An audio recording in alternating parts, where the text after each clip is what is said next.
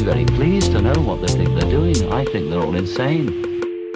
Ladies and gents, welcome to another episode of Hidden Perspective. This is Rob Greco. It's good to be back exactly a week after my previous episode release. As promised, I do want to get into a weekly episode schedule for you.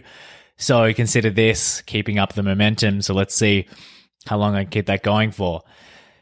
So before I get into the episode, I do just want to quickly say, if you are getting value out of these, you do enjoy listening to them, please let some family members know, let some friends know, help me spread the word. That would be much appreciated. Now, as you may or may not be aware, my home state is Victoria, Australia. Now, I don't happen to be living there, but Victoria has actually undergone one of the strictest, most intense, and the longest lockdowns in the world, despite the fact that it actually hasn't had a lot of the COVID virus circulating. So to discuss this, I've decided to interview one of my longstanding friends, Julian Angelatos, who used to be a world-class debater for Melbourne University. He's now a musician. So in the course of this interview, Jules and I discuss actually what happened to Victoria, some of the policy failures, and then we kind of dive deeper into some more abstract, I guess, philosophical ideas around the government's role in a pandemic and whether it has the ability to lock down its citizens.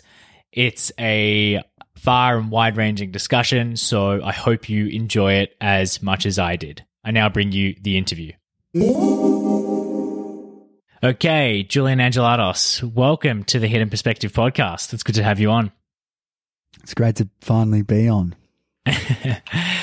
All right, so I wanted to get you on to the podcast for a couple of reasons. First, you're a Victorian and you're living in some of the one of the harshest and strictest lockdowns in the world. And the second reason is you're a longstanding friend who is an original and clear thinker, so I really value your opinion on the topic. So I appreciate you coming on to the pod. Thank you, mate. And can I just say your intro track really pumps. So a little known fact is Jules was the pioneer of the intro song. So if you're a fan of that, as many people have come up to me and said they are, you have Jules to thank. All right, Jules. Have they actually? They have. Some people have commented how. That's good. Yeah. Yeah, they're big fans. But all right, so Jules, I want to paint a picture. So you and I are both Victorians. You're living in Victoria, Australia. I happen to be living in Alberta, Canada. Pretty much since July here in Alberta, which has a population of, I think it's maybe 1.5 million fewer people than Victoria. Alberta's population is around 4 million people. We've had cases ranging from 100 to now 300 cases a day since the middle of July. But we've been living under pretty normal conditions. Everything isn't back to normal, but most things are. You can have 50 people indoors, 200 people outdoors. Masks are mandatory inside, depending on the city or the community you live in. But generally, things are back to normal. The only thing you can't go to are like big sporting events or concerts. Whereas you, on the other hand, happen to be living in a state with a greater population. And in the last couple of days, you guys have, 10 cases a day, 12 cases a day? Yeah, I think the 2-week rolling average just popped over 10 yesterday. So right. It's 2-week average of 10 a day. But in saying that, you're living under still some pretty restrictive conditions. Is that right? Yeah, well, I don't know. I never spent time working out how to diagnose lack of freedom. But yeah, we're talking about, I can't go further than 5 kilometers from my house unless it's for very specific reasons, like to get healthcare or to go to my job. Having said that, most forms of employment aren't currently legal. So they've got definitions of essential workers, and if you can't really do your job, even if it's within the 5 kilometers, you can't have anyone over at your house at all, unless you're single. And if you're single, you're allowed to create a bubble between you and one other person who comes and visits. You can only see one other household outside in a public space, and that can be a maximum of 5 people. So, I've got 3 roommates. I've got two housemates. We could catch up with 2 people from the same house outside at a park or something for 2 hours. Right. Yeah. So you can't go to most retail's closed, sort of all retail outside of essential retail's closed. Like it's so I wouldn't say it's pretty strict. I would say it's, I would have called this some sort of Armageddon last year. Yeah. You're pretty much the furthest thing from back to normal still at this stage, even though cases over the last week have gone down to, even some days I've noticed Victoria had single digit cases. So yeah, I think today's 7. Okay, so there's a pretty extreme disparity in the approaches that Victoria's taken, and the province that I'm living in Canada, Alberta, has taken, like many other jurisdictions around the world. So just to give some people context, especially those who aren't listening to this from Victoria, or you haven't heard of what's been going on in Victoria, Australia. So to give a timeline of events, on January 25th, Victoria received the first COVID case in Australia. So if anything, it should have been more prepared than other states and territories. In late March, Victoria enacted its first lockdown along with pretty much the rest of Australia and most of the world. And that lockdown lasted 8 weeks. And then in early June, restrictions eased up as cases went down in Victoria, along with the rest of the country. So Victoria and Australia had successfully flattened the curve, as they say. But then on June 20th, Victoria reinstated some new restrictions in certain postcodes, as Victoria was the only state to see an uptick in cases. And roughly at this time, we learned that hotel quarantine was an absolute shambles. So Victoria was the only state in Australia not to accept the Australian Defence Force's support in managing hotel quarantine. Instead, the Victorian government opted for private security guards, and these security guards did a terrible job. Some of them had sex with people in quarantine, believe it or not, and then that led to further community spread. Then on July 7th, Premier Daniel Andrews reintroduces a lockdown for the entire Melbourne metro area as well as the Mitchell Shire. On July 23rd, masks become mandatory. On August the 2nd, Premier Andrews declares a state of disaster, and he escalated restrictions into a stage 4 lockdown, which was to last 6 weeks. This is when Victorians got something like a curfew and some of those really restrictive measures that Jules touched on. Then after that 6-week period, September 14th, Andrews introduces a 3-step reopen based on achieving case number targets. That first step went into effect on September 14th. In saying this, many restrictions are still in place. They still have things like the curfew, the 5-kilometre rule, essential shopping. Then on September 28th, Victoria moved to the second step after the 14-day case average had fallen below 50 cases.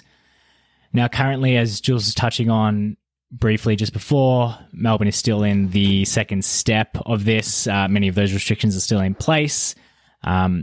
Jules and his fellow Victorians can only get to stage 3 of the reopen once the daily case average over the past 14 days is less than 5 cases.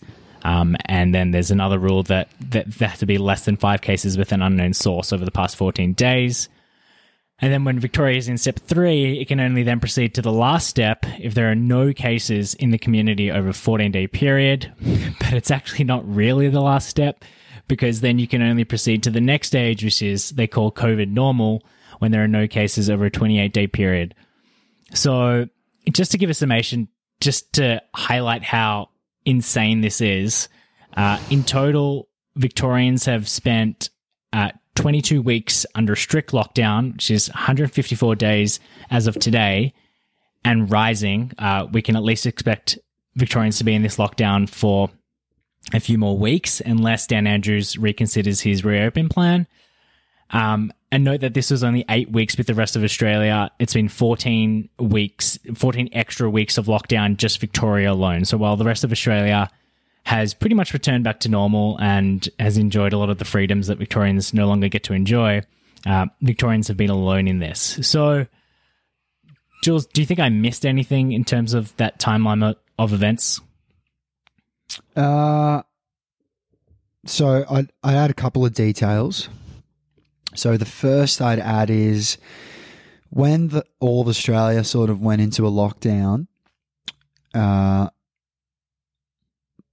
there really wasn't any of the virus in the community. So the virus was coming from returning travellers from overseas. So Australians who had been overseas, particularly the United States and Europe, coming home and bringing the virus with them. So once the governments had worked out that that's where the virus was going to come, they started testing and quarantining people coming home. So we would see, like, every day we would see all these numbers, 20, 30, 40, and, that's where South Australia, Western Australia, all these other states in Australia had their cases. But I think it's important to point out that really outside of Victoria, and you could probably say a little incident that happened in Tasmania and a little incident that happened in New South Wales, there wasn't any community transmission in Australia. So, and I think that's the really important thing. So it was clear that the virus was coming from overseas, in the same way that New Zealand. So what you had on June 20, in March, was a lockdown with the rest of Australia. And that lockdown was I think it was called stage 3 at the time. It's not as awful as what I'm currently experiencing, but it was really intense. But I think the point I'd make there is that, all these businesses were shut down, obviously, our freedoms are crazily limited, our ability to socialize, all this stuff that happens as a consequence of lockdown was done basically as an insurance policy against the virus spreading from people returning home from overseas. Right. What does it say about a government? And if you're interested in the politics here, Victoria was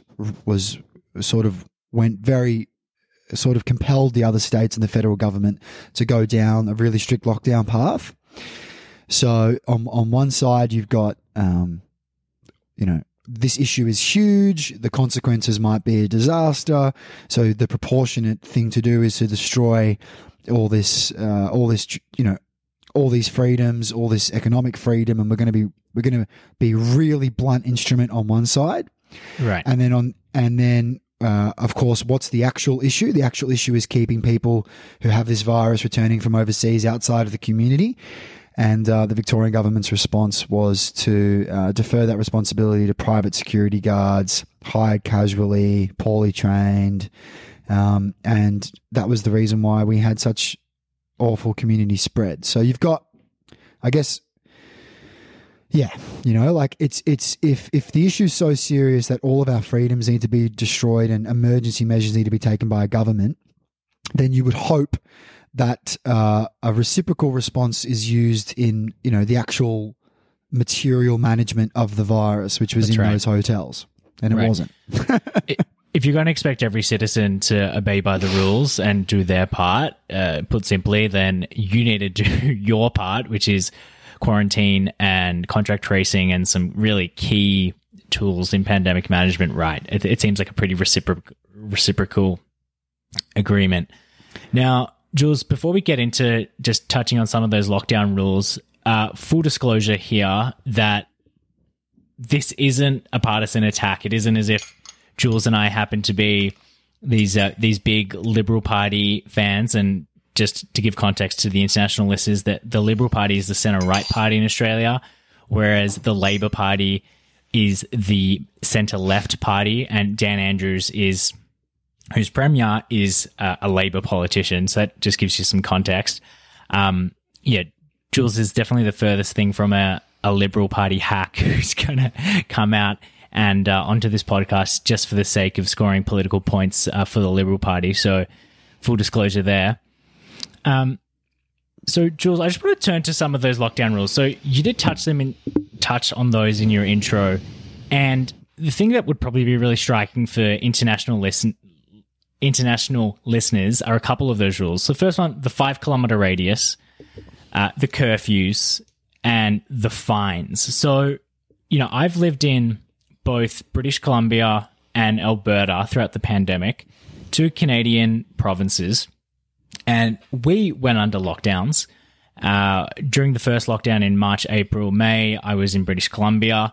And just the idea that you would have this police state come in, issuing, fines in the thousands of dollars for breaching a certain 5 kilometer rule or a curfew is just completely insane. And I think this is a point that a lot of Victorians and even Australians don't really understand, is that the measures and the authoritarianism with which these lockdown rules have come into play isn't common amongst comparable liberal democratic, even social democratic countries. So, is this, have you actually noticed,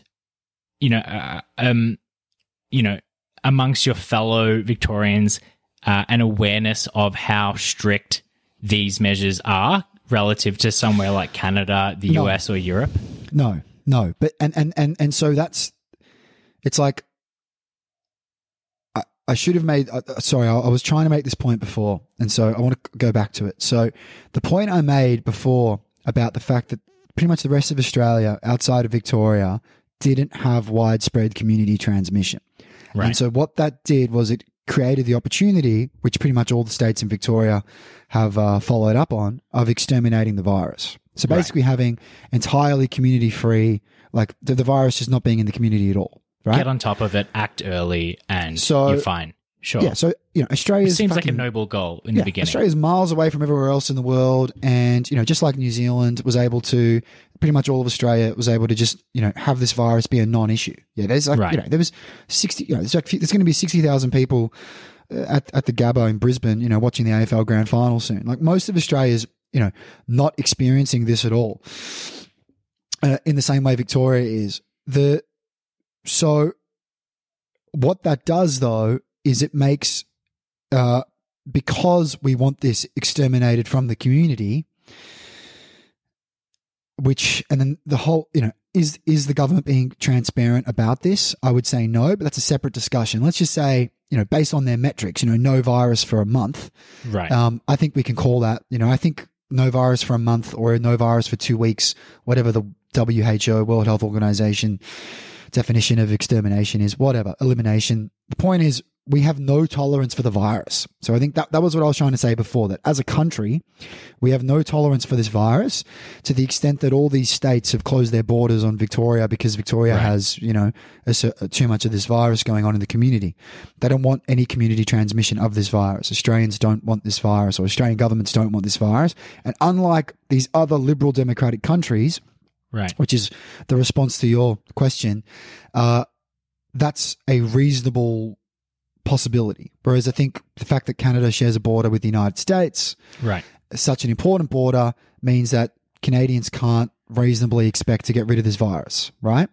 So I think that creates the context in which all this is possible. So, and I think that's such an important point that Victoria's had 815 people or something die of the virus, just over 800 people, right? But we've experienced one of the worst lockdowns anywhere in the world. Now that's because we're not trying to to keep the costs of having this. We're not implementing lockdowns as a way to have a reasonable level of this virus. We're implementing lockdowns to get rid of the virus. Right. And okay, so in saying that, are your fellow Victorians, your friends, your family members, are they all aware that this is an overtly elimination-based strategy, and they're okay with the extreme violation of their freedoms? Or do you think that they've been lied to by the Victorian government, who's at some stages said all they need to do is flatten the curve, mitigate, and ensure that the healthcare system isn't going to get overwhelmed? In other words, what I'm really asking is the average guy on the street okay with what's happening, because they're simply happy to embrace these measures to eliminate the virus, or is there some pretty strong resistance?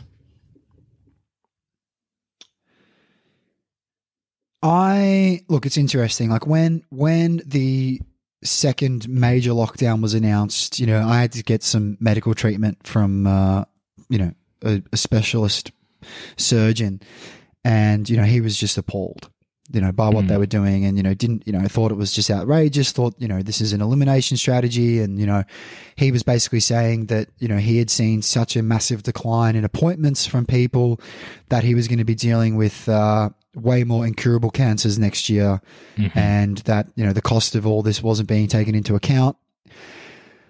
So that was an example. But look, Rob, I think part of, you know, people's experience, like when governments decide to do things, people take. So, for example, I feel like the government decides to, you know, drastically change your life. You can't see your friends. Maybe you've lost employment. You're stuck working from home. So all of a sudden your life is full of challenges, and your you know, your 5 cents worth of an opinion on the issue, isn't necessarily very practical or helpful. You know, I'm sure that my eagerness to politically and philosophically, inquire during this period has contributed to, you know, worse mental health for myself. You know, like I spoke to my dad about it, you know, and some of the laws they were trying to pass in terms of, you know, arbitrary detention from, you know, you could all of a sudden get arrested arbitrarily by a health department official, you know. So and I was talking to my dad. My dad's a lawyer, right? My dad cares a lot about this stuff. And I spoke to my dad about it, and my dad was really transparent, and he was like, look, Jules, I haven't really been spending too much time caring about all this stuff. I've been trying to just focus on the positives. Now that probably your psychologist is probably going to tell you that, you know, oh, look, you can't, you know, focus on what you can control, not what you can't control. And, you know, Robin, you know, so why worry about the politics when you have no control of it? You know, try to make positive things out of it. So I think most people are doing that. Like their lives have been blown up. Everyone's mental health has been massacred and destroyed. And I feel like most people just want to focus on how they're going to get through it.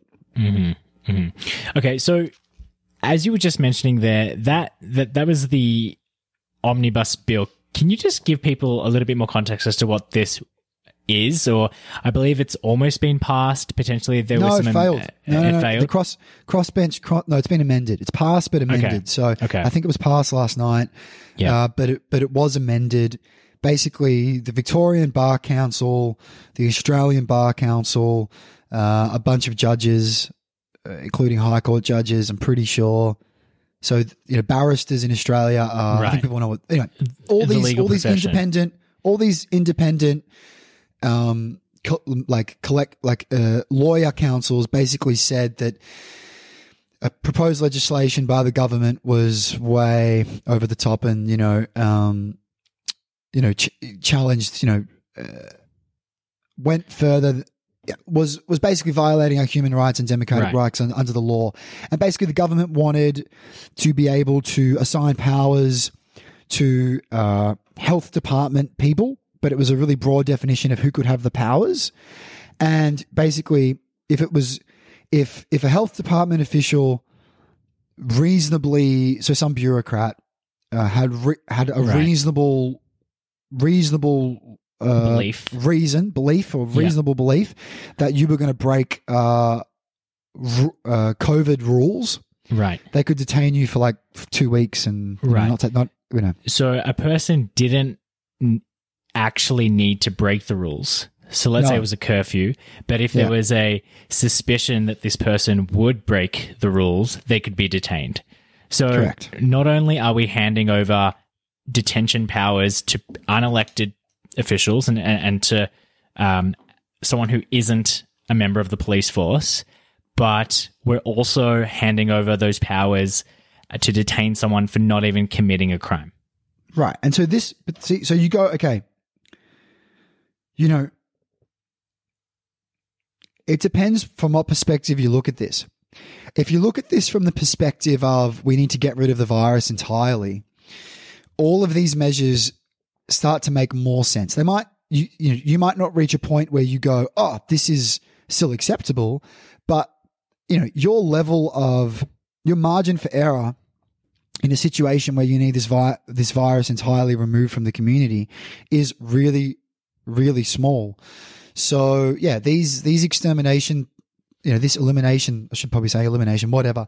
This set of policies, particularly after community transmissions unfortunately happened, right, which was the case in Victoria, they create the context for all of this. Yeah. So yep. This is how this happens. Yeah, I mean, to me that was appalling, but it's been appalling that the whole time during COVID, state of emergency and state of disaster powers have been enacted, which basically allows a copper to walk into any house he wants to. Right. Yeah, I've seen a few of those videos of. There was one fairly widely publicized case of a lady who posted a anti-lockdown protest event on Facebook. She was a pregnant woman, and there's video of 2 police officers coming into her home and arresting her for merely posting a anti-lockdown protest. And funnily enough, I actually looked at that Facebook event, and that was so the media latched onto that as if this person was claiming that COVID was a hoax, that this person was an anti-vaxxer, this person was a 5G conspiracy theorist. And in fact, if you just took a minute to read the Facebook event, it said, we believe COVID is very serious. We want everyone who attends this protest to wear a mask, but we simply believe that the cost of lockdown exceeds the cost of the virus. Something pretty sensible, one would have thought. But there was this hysteria to not only for the police to crack down on her, but for also the media to label anyone who could potentially hold a view that's critical of lockdowns as some absolute crackpot. So, and I'm guessing a lot of this has been happening because I think there was an anti-lockdown protest 3 weeks ago. Only 100 people attended it, and the police cracked down and issued many arrests and even more fines. Is that right? Yeah. Yeah. So there's pretty much no... And even though back in, when was it, May, June, July, whenever it was, there was a BLM protest that took place in Melbourne with thousands of people, and nobody dared to crack down on that. What's happening in Victoria? Why is there that inconsistency, and why is there this eagerness, this willingness to take away something as vital as your right to protest? Yeah, so it happens. I was thinking about this last night. What you have is there's a context for it that is enables it. And so I think the context is, as Australians, we were watching the news every night, and we watched, those northern parts of Italy just get decimated, parts of Europe get decimated. We saw those, really emotional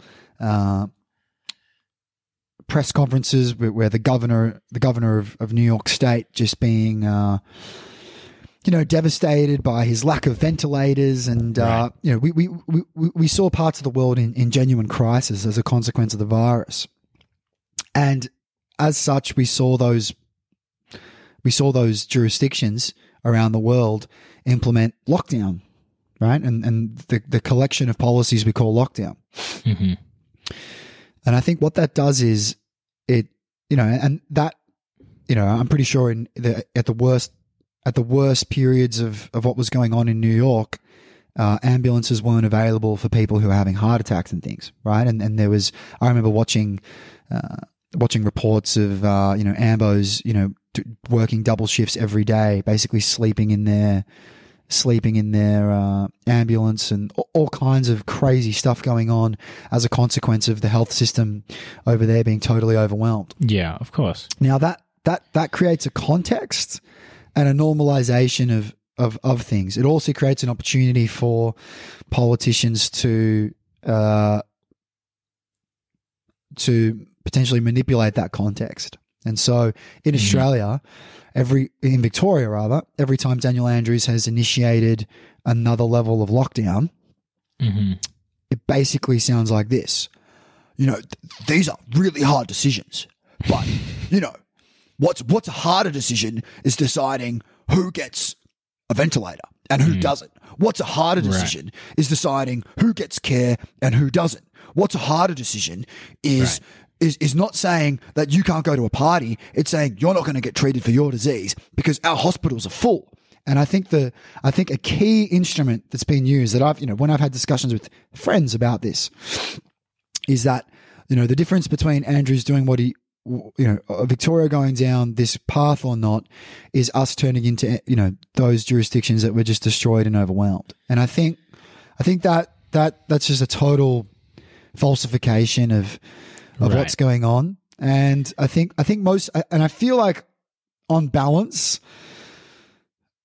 I also think that part of the reason why as Victorians we've been willing to put up with such an awful level of lockdown, even though it should be used as a reason against it, is like, oh, well, look, we're so lucky we're not like those places, and because we've decided to sacrifice our convenience and our liberty and our economy and whatever else, we haven't ended up like those places, but so I don't think that's, but that's not right, is it? Because we could choose to put up with, a level of the virus that doesn't decimate the health system, but still allows for a lot more freedom. We're choosing not to do that. Okay. That does provide a bit more context for me going from the outside. But okay, so before we get into more of these abstract issues, which I do want to discuss with you, let's go through the policy failures in a bit more detail. So the first one is hotel quarantine, right? So it's believed that virtually, 95 to 98% of all deaths have been attributed to the hotel quarantine scandal. But there's an ongoing investigation as to who actually wished to use private contractors and refused the offer from the ADF. So how do you assess this policy failure? Yeah, I mean, it's pretty clear, isn't it? There should have been, like I said, the issue is serious enough that we're going to implement, at least for Victoria, world first levels of restrictions on liberties, restrictions on trading, restrictions on freedom. So the issue could not be more serious based on that level of government intervention. But, the same seckies that, stop you from crowd surfing at, a festival are the people entrusted with, protecting the spread of the virus. Right. I mean, like the equivalent It just doesn't add up. No, it should have been fucking Navy SEALs. It should have been like the most sophisticated, best trained people in Australia right now for this purpose, being there, making sure, because it turns out that the costs of community transmission is a whole entire state suffering an extra, 20 weeks of lockdown. So it should have been like, any company does risk assessments and looks at, okay, where can we be ruined here? Let's just make sure that the place where it's most likely things can go wrong doesn't go wrong, and let's put a crazy amount of effort into stopping that. So in terms of making sure that the community, if it did spread, didn't spread it too much, we did that. We destroyed the ability for the community to spread anything by removing its mobility and all of that. Did we do a proportional level of that with hotel quarantine? No. So every other state.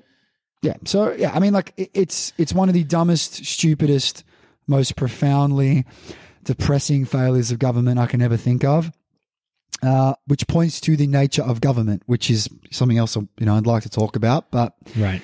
Governments aren't perfect, and in this instance, they were disgraceful.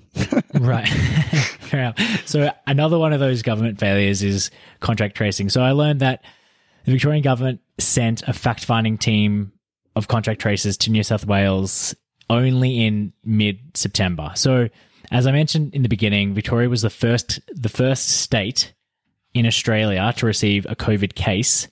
And it turns out that we're doing a terrible job with contract tracing, and they only had the awareness to learn how to actually do this properly in the middle of September. Yeah, I mean, like that.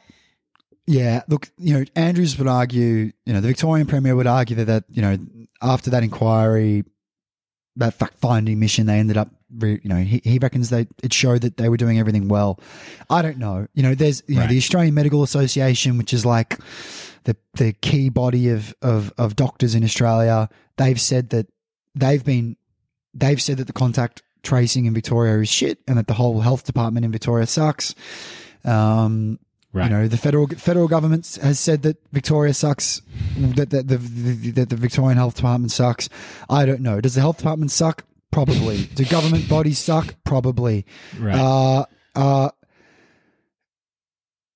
It looked like our ability to handle outbreaks has been poor.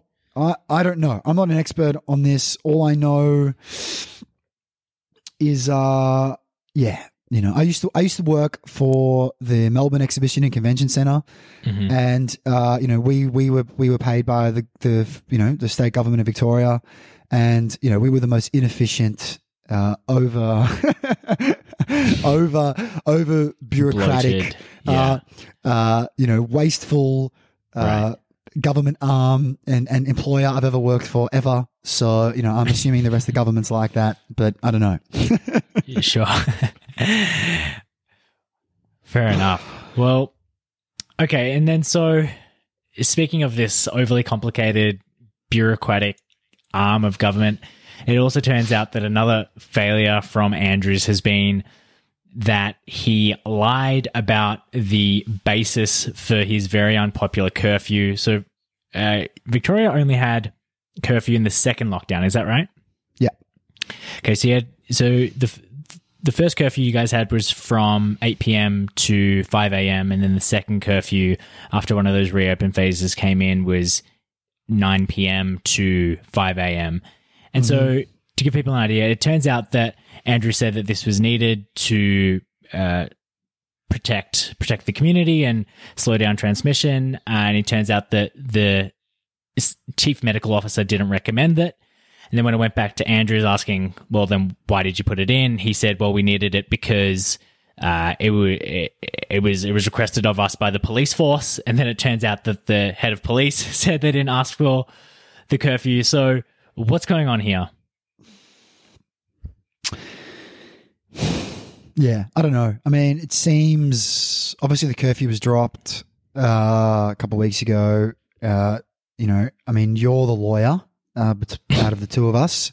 So, but I believe that there's a level of confidence that the lawsuit against the government to remove the curfew was going to be successful. Absolutely. Whether that's people wanting to defer their responsibility for implementing it. I mean, I don't know. I'm pretty confident that the curfew, if it wasn't recommended by the police or the chief health officer, what I do know is that I'm certain it was effective. Just like all of these draconian measures are effective because, if you were on the road past curfew, you felt really uncomfortable. Right. So, but then on the flip side, if this curfew is in place and then everyone has to do their shopping by 8 p.m., doesn't that in turn mean that the stores are more crowded because you're reducing the available time for people to actually shop, which in turn increases crowding? Hey, look, maybe. All I know is that I think the people like catching up with their friends, and I think probably the version of breaking the rules in COVID was, maybe having one or two friends over in the evening, and getting pissed and whatever else and having a good time at night. Mm-hmm. And I think it made everyone feel less comfortable about doing that. So I think if you were a rule breaker, then you were going to, probably just make sure you went over to your friend's house before that curfew and then spent the night there. So, I mean, look, I don't know. I mean, in terms of deciding, what's most effective, what isn't most effective. Yeah. What the Chinese did, if someone had the virus and they just welded their fucking doors shut, I'm pretty sure that's effective too. That can be effective. Exactly. It's whether it, should it be happening or not. Yeah. Effectiveness is one part of that equation. I think this is another thing that I wanted to talk about, which is that you could justify any measure on the basis that it's effective, right? Sure, you could put totally. everyone in solitary confinement, have the army deliver them food and medicine. People wouldn't get to see their loved ones for 7 days, but hey, like the virus would be eliminated. Does that mean we want to put everyone into solitary confinement? Of course not. So I think But that's an example of the discussions that are vigorously had within the media. So Rob and I, before we started recording, were talking about the function of the media. Maybe we'll go back to it, but that's an example of what does get crazy amount of airtime. So, for example, articles about epidemiologists putting forward what they think are the most effective measures and whether this measure is more effective than that measure, whether that measure is more effective than this measure. Now, that is stuff that's discussed in infinite detail in Australia right now. So the effectiveness of things, right? And those discussions are had without a calibration and consideration of the costs. Right. So that those kind of debates go on endlessly and have been going on endlessly. The effectiveness of this versus the effectiveness of that versus the modeling of this versus the modeling of that. And all of those articles don't then have, we also factor into the account that this will, that this measure compared to this measure results in this much more financial hardship, this much more social isolation, this much more suicide and depression compared to this much suicide and depression and economic hardship. I don't ever read those on those articles. What I read is an epidemiologist saying that this would be more effective or that would be more effective at getting rid of the virus. And that's sort of as far as these articles go. But there's endless amounts of debate about that. Do you get articles and debate about the fact that ICU capacity never exceeded 3.2% in Victoria? Because Andrews is always claiming that these insanely authoritarian measures are needed because, hey, if we don't do this, you won't get your healthcare. And it's always framed as a healthcare system constraint, when in fact, at the peak level of virus in Victoria, ICU capacity wasn't even at 5%. It was at, I think the highest it ever got to was 3.1%. Have people ever brought that up? No, because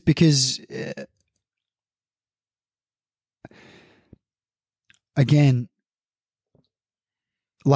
as a country, no government has explicitly said, including the federal government, that we're going for elimination. And I think that's because what it does is it creates criteria that they've self-established that can then be used against them, and they can be pointed as, well, you're failing because you haven't eliminated it, right? You haven't eliminated it. And also the fact that there was a level of community transmission, say in June, July, which necessitated a much earlier enactment of the lockdowns, right? In Victoria? Yeah, so at the stage where Victoria in kind of June, July was getting, 20, 30, 40 cases a day, if elimination were the strategy all along, you would have implemented almost as Jacinda Ardern has done in New Zealand. As soon as there was one case, everyone back to lockdown because it's an overt elimination strategy. But Victoria didn't do that, right? No, we didn't do that. And it may well be the case that the reason why we didn't do that is because we didn't maybe think that the rest of the country would be so successful. I mean, that's probably what happened as well, is the whole rest of the country got on top of it and just Victoria fucked it. And so it's like, elimination was totally available to us, and so now we're sort of retrospectively trying to do right. it. Have this tunnel vision. It's like, I know what you mean. But when it first happened, I think Australia was bracing to end up like the rest of the world, and so we were talking about flattening the curve now, so that all these other consequences of the virus getting out of control don't happen. Now, trying to tell Victorians that, 900 a day, 1,000 a day, 700 a day, aged care, deaths becoming rampant and all this stuff, trying to contextualize that as, 3.2% of ICU capacity and everyone else's life who doesn't have the virus being not in any way worsened, and our tolerance for cases being so much higher than what the peak of the second wave was. That's what I've had friends say to me in response to that is, so we're just going to wait till we're New York. We're just going to wait till we're Milan or whatever. That's what they'll say back to that. But I mean, that's a complete lack of imagination of how you actually deal with a pandemic. I mean, the idea that you only have blunt measures and you can't take a surgical approach to reduce the number of hospitalizations and to reduce the number of people who need ICU. Like Alberta, as I mentioned at the start of this conversation, has had for 3 months now daily cases in the hundreds, right? I think the last couple of days we've had 300 cases a day. And yes, there might be a reintroduction of some form of lockdown at some point if healthcare capacity does ever get to that point. But I mean, Alberta has a much lower death rate than Victoria, yet we've had these higher daily case counts. How do you explain that? I think it just shows a lack of imagination from the public, a lack of critical thinking from the public to say, hey, how can we surgically attack this virus? How can we prevent the spread in vulnerable populations within our community and ultimately preserve as much freedom as possible for everyone else who isn't going to rely on the healthcare system? It seems like a pretty rational point, but you're saying a lot of people have refused to engage in that line of thinking? I don't know, man. I don't know what people's line of thinking is, but I know that the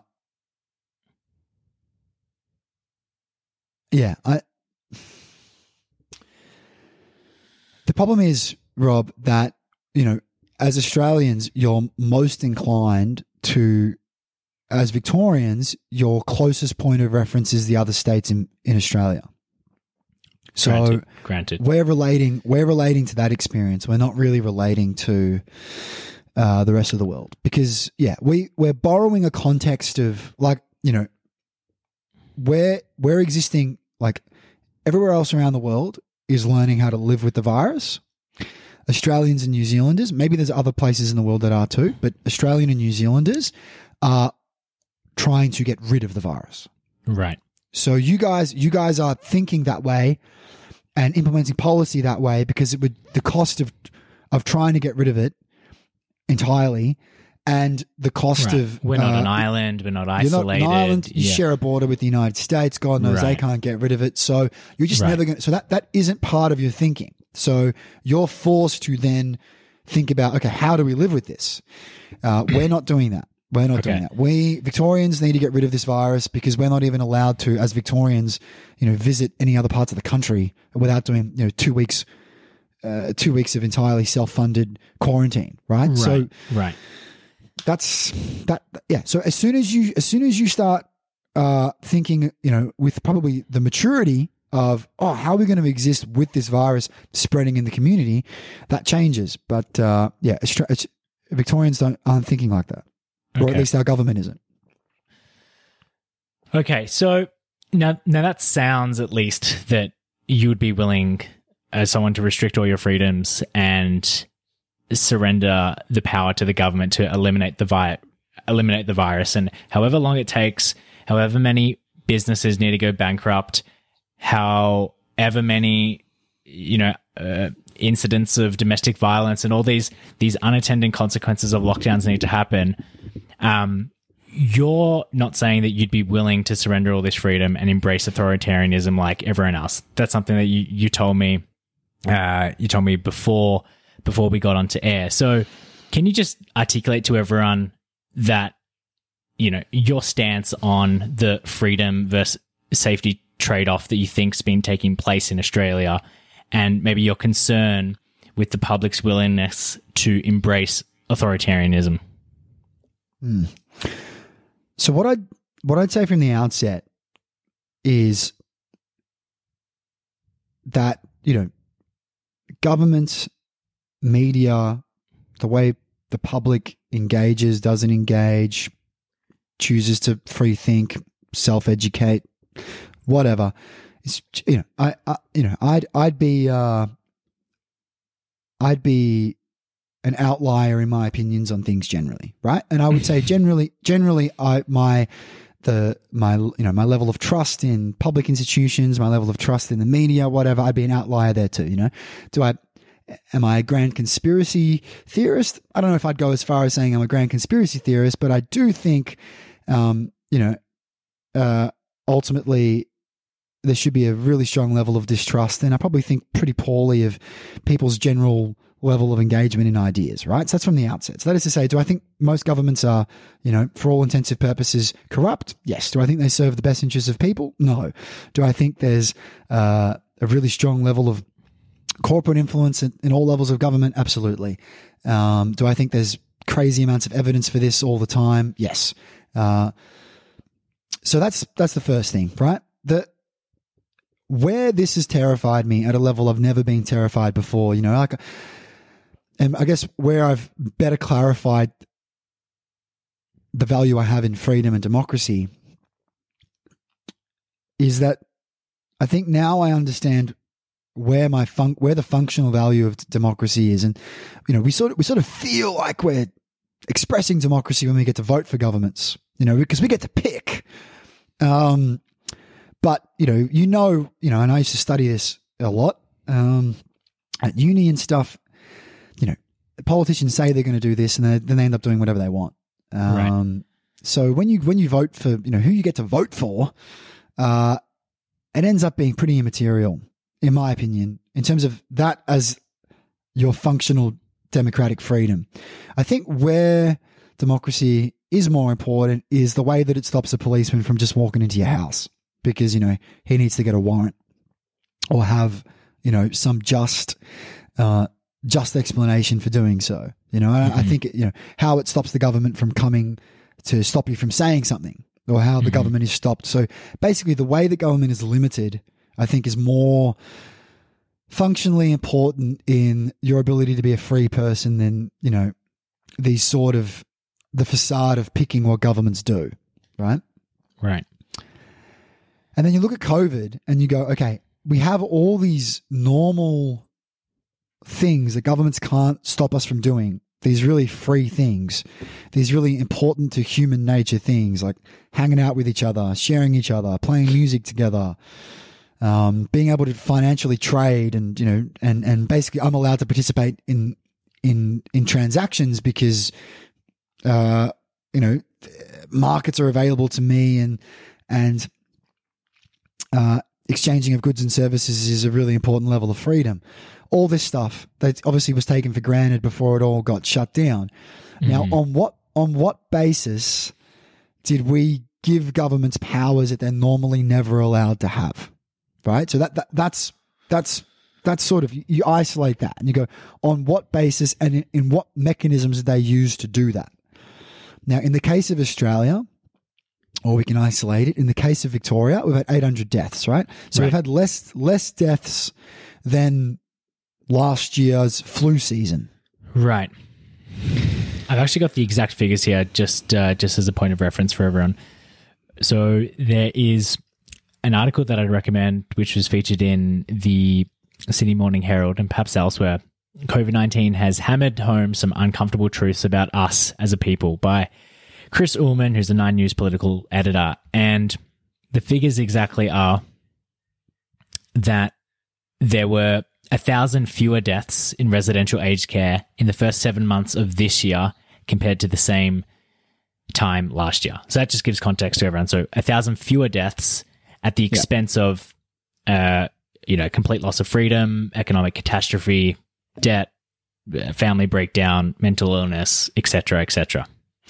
So this is, so again, and it's why I'll come back to it. But if you're choosing to eliminate a virus, then you need to be really clear about why that's what, and therefore you've got way less margin for error. It necessitates having way more intense lockdowns, restriction of freedoms, all this sort of stuff. So we come back to that. But the government, there's really sound reasons why the government can't do stuff it's been doing at the moment. It's called freedom. It's called democracy, right? Right. So, and so these foundational values that we... Yeah, foundational values. So, police could probably solve more murders, catch more pedophiles, prosecute more rapists, all these things, but we choose to make it harder for them by forcing them to grant warrants and justify their behavior and constantly having to prove why they should be allowed to do intense things like arrest you and search your house and all this sort of stuff. We constantly make it hard for them. We do it on purpose. We do it on purpose because we think that your rights and freedoms are important. Right. You can't, potential for misuse, etc., all this stuff, right? But in COVID, we've said, no, we want them to be able, we don't care about those things anymore as much as we care about what we're trying to achieve. So the what virus are we? Is the ultimate overarching objective. Right. Yeah. And in this case, it's been eliminating it. Now, why? Why? And so unfortunately, you have to actually participate okay, so what are the value of these freedoms and when am I willing to compromise them? And you might go, okay, well, in the situation of what's happening in New York, it might make sense. In the situation of what's happening in the northern parts of Italy, the worst affected parts of Spain, London, whatever, this might make sense. In Australia, you can say at best, we've done it preemptively to avoid harms being incurred. And then you might ask, okay, well, what level of harms have we preemptively tried to protect ourselves from? So you could build this in different ways. One way, for example, might be, okay, what level of the virus would I be willing to accept? That might be one way. And so you go, well, an amount of the virus that's killed less people than the flu killed last year is clearly an inadequate amount. Right? So you might tolerate 5 times the deaths from the flu last year. You might choose 10 times the deaths of last year because no freedom anywhere in Australia was limited due to the amount of flu that was killing people last year. Exactly. So it's an absurdity to say we would like negative excess deaths, right? Yeah. So that's a benchmark you've got. And then you go, well, if the flu was twice as bad as it was last year, would we have maybe put in more restrictions for people visiting aged care facilities? If it was 10 times worse than last year, would we have maybe implemented, X, Y, and Z policies, right? But that creates a benchmark. Right. So under that's one way you might do it. Another way you might do it is you might go the effectiveness of policies. So, for example, you might, as a government, put a law in place that says, I don't want people going to each other's houses anymore. And you might go, okay, that's fair enough because that's necessary. What you don't have to accompany me that with is greater level of police powers that they normally don't have to enforce such laws. Right. So you might choose to go, okay, this is what we want society to do. We want society to stop doing this and stop doing that. But police are going to have the same level of powers to enact those policies as they do normally. Right. So, and again, you might say we don't need to give the police greater powers until where it's being shown that their normal amount of powers isn't enough. Right. Right. That could be a way of going about it. But this is not what's, but you would only be caring about these perspectives if you had an inherent value on the limitation of police powers and government powers in the first place. Right.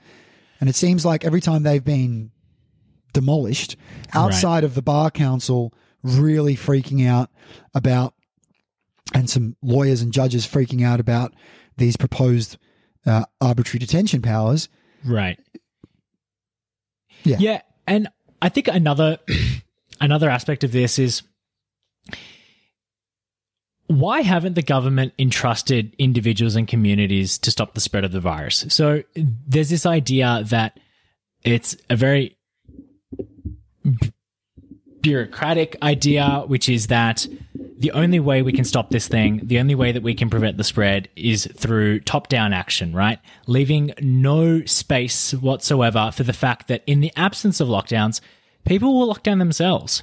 I mean, people often point out Sweden as this example of some, libertarian utopia in terms of its response to COVID. But if you actually look at Sweden, they had an 8% contraction to their GDP because people shut themselves down, right? The idea that businesses wouldn't try to make their environments as safe as possible, the idea that, people wouldn't voluntarily wear masks, the idea that people wouldn't voluntarily reduce their connectivity with their community and their friends is absurd. People, I believe that part of freedom and part of living in a democratic, liberal democratic country is an acknowledgement that people have responsibility and people can solve social problems on an individual level without requiring an overwhelming degree of collectivist top-down action. Now, of course, there's a degree of nuance here. Perhaps there are some top-down restrictions which are needed, but by and large, it seems like Victoria's response has acted as if Victorians would be participating in, 50 people orgies and spreading the virus willy-nilly, and a complete a lack of understanding or a lack of trust in individuals to do the right thing. Yeah, well, yeah. But you've got no tolerance of people doing the wrong thing in a situation where you've got community transmission established and you're trying to eliminate the virus. So the problem is, Rob, there's no tolerance in Victoria for the virus spreading. So yeah, if you were trying to have a society that with a few government measures plus some just decent, thoughtful, social responsibility, you could probably, and a decent healthcare system, you could probably, have the virus spread, probably right. kill, and the people it kills is the people it kills. So you're obviously going to have death from the virus, but you won't have the destruction of society. That's not what we're trying to do. What we're trying to do is get to zero like the rest of the country. Now, the rest of the country is at zero because it basically never left zero. Right. So that all those states, all the rest of Australia has gotten to zero without any of this crazy regulation, any of this crazy destruction of their freedoms outside of, sort of 4-8 week blocks. The Victorian government probably can't do that. Definitely can't do that because there was widespread community transmission. So it's out there. And then, to get it under control, everything needed to be sort of, destroyed. But I guess for me, maybe in 12 months, let's say the Victorian government's successful, and in 3-4 months, we're like Queensland or Western Australia or New South Wales, and, you can have, I can't have anyone, no one's allowed to visit me at my house, zero. And it's been like that for months and months and months. Maybe in 3 months' time, I can have 30 people over at my house, and I'll stop caring. But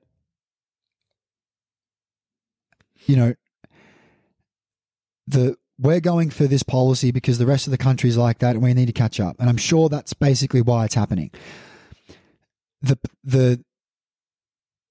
Because politically, if the South Australian Premier starts getting a shitload of cases and he asks, where they've come from, and it's because he's let Victorians come in, and then it's a shit solution for him and him, whatever. Everyone's strong in Victoria. Yeah, but the reason we're suffering all this is because governments have the option to decide what level of virus they want to be there. That's my problem. So my problem is they shouldn't have the right to decide what amount of virus should be in the community outside of it being awful. So, for example, if I implement a state of disaster because some earthquake has come in and fucked my city, right? The day that I announce my state of disaster, presumably the earthquake has destroyed a bunch of buildings and there's all this measurable harm. Right. It's like state of disaster because X, Y, and Z, roads are fucked, this building's been smashed, this has been destroyed, all this stuff's happened, so I need to implement a state of disaster. This government has implemented a state of disaster based on the experience of other countries and what might happen. Right. A potential earthquake. Potential earthquake, right? So a potential earthquake. Not only that, but a potential earthquake with the accompanying powers. With the accompanying powers, and we could decide how bad the earthquake needs to be as a society. Right. And we're choosing for it, in this case, to be zero earthquake. In fact, better than our normal earthquake season. Yeah. Now, So to me, that's totally unacceptable. Yeah. So the point is, governments just shouldn't be able to get rid of freedoms that we consider crazily important all of the rest of the time based on the amount of earthquakes they want to have happen. That shouldn't be their choice. They should be like, they shouldn't be able to get powers till the place is trashed or until it's certain the place is going to get trashed. Now you might say, hang on, why wouldn't I want my government to be able to step in before awful things happen? Because governments ought not to be trusted. That's right. And that needs to be built into the system. That's right. And case in point is the fact that they butchered hotel quarantine. If they were such a perfectly omniscient, wise body, which no government official could ever possibly be, but if they had an amazing track record, potentially there's an argument in favor of it. But there's just a history of corruption, history of mistakes. Dude, the corruption. All right, proving federal government corruption is less common. State government corruption in Australia, the amount of different state governments you can pull up and go, there were potentially shady things, all the way to Eddie Obeid is currently in jail. And that Labor government in New South Wales was like so transparently corrupt for such a long period of time. It's like unbelievable, right? The previous state government in Australia, the Liberal state government in Australia, you have the planning minister, Matthew fucking Greasy Guy, hanging out with ordering lobsters with mobsters and all the rest of it. Mobster, that's right. We know we know governments are vulnerable to corruption, and they're corrupt all the time, and they're caught all the time. Even like right now, IBAC, I think yesterday or today, has released all of these, is going to prosecute the guy that was sleeping with the premier for all these different forms of corruption, letting people pay for their visas and all, getting paid for approvals and all this stuff. We know governments are corrupt. We know they abuse powers. We also know that they're driven by self-interest and for political purposes. And in my opinion, COVID has become a political football. The amount of cases your state has, the way that you restrict borders, being hard lines on a border. Governments care about being elected. Generally, I think the two main drivers of government are being elected, so winning elections, and the reason you want to win elections is so you can grant favors to important people, so that you spend the rest of your life sort of getting benefits off them. Now that's in a very turn, negative those important people can help you get re-elected. It's a cycle. They help you get re-elected, but ultimately you don't want to be in government for any longer than you need to be to grant enough favors to leave government, work, and then get really nice cushy jobs afterwards for all the people you granted favors for, right? So the natural progression is you work in government for a bit, you grant important people enough favors that you get to leave, and then after you leave, you get to make a lot of cash sitting on the board of an important company. Now that's a very negative perspective on government. That's what I think government effectively does. The point is, you've got to have a system that says government can't be trusted. That's why you have all these limitations. Right. When you're deciding that emergency measures should get rid of such limitations, those emergency measures need to be really fucking big, really important, really bad. Right. And what I feel has happened in Australia is we've inherited the pandemic from overseas from a fear perspective, but not from a actual disaster perspective, and that context has allowed our government to do everything it does. Yeah, we're acting as if we're Northern Italy when in reality we got nowhere close to Northern Italy. Where we, having 100 cases a day and a health system that's totally fine would be the envy of anywhere in the world, just like it is for you right now in Canada, and where we've instead, participating in some numbers obsessed game, some fucking rat race to zero, Right. and yeah, we've chosen we've allowed freedom limitations to be acceptable under that context, and to me, it's just crazy. Exactly. And I think generally a big driver of that is that people don't. I think people have a nostalgic value on freedom. And I also think people just trust governments way too much. Right. I also think people don't really appreciate the value of freedom because Australia just generally grants a lot of freedom. And, I think, who did I hear say this? I forgot who it was, but I was listening to a podcast and they say in countries which have freedom, you're more likely to see protests arguing for the government to take away their freedom. And in countries that don't have freedom or live under authoritarianism, they're more likely to have protests asking for their freedom off governments. And so Australia is so far high up, generally speaking, on the freedom spectrum that I think people don't realize what it would be like if they didn't have that freedom permanently. And it's why they don't fight for it. And I think it's another beautiful thing of the US Constitution. And Australia doesn't really have a powerful constitution in the same way that America does, but the Constitution in the US is there to remind people of why freedom is such a foundational value, and it provides a robust check on government powers to say, in some cases, there's nothing you can do to limit someone's speech in the US. There isn't. Free speech is pretty much an absolute right in US. It doesn't care if you're spouting racism. It doesn't care if you're spouting a conspiracy. It's such a foundational right that it's embedded in the Constitution, and there's nothing you can do to take that away. It feels like that's something that Australia doesn't really have. I know you and I have actually spoken about this in the past, but Australia doesn't have a Bill of Rights almost as a reminder why we care about these freedoms, and that's why it's so easy for someone like Dan Andrews to take them away. Yeah, I think it's a massive contributor. Yeah, like we don't have explicit rights and freedoms in our constitution. We do have a human rights charter in Victoria, funnily enough,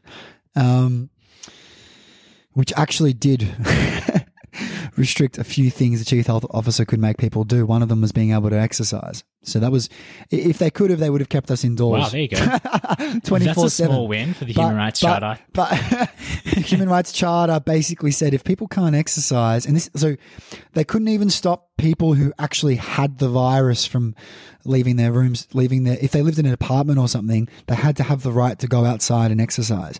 That's because interesting. It meant that it was a form of imprisonment, and you basically can't imprison anyone who isn't imprisoned. Mm-hmm. So you had to have the right to exercise. It was interesting, but yeah, I mean that's just thank God we got protected to go outside for 1 hour walks. Yeah, I just think it's just Victorians need to decide whether they're comfortable with this statement that we've experienced the least amount of virus compared to anywhere of the world, probably except for like New Zealand or whatever, and we've experienced the world's give or take the world's worst lockdown. That's right. So you can, and then you've got to ask yourself as a Victorian, why have we done this? Now, I think the main reason is politics amongst the states of Victoria, right?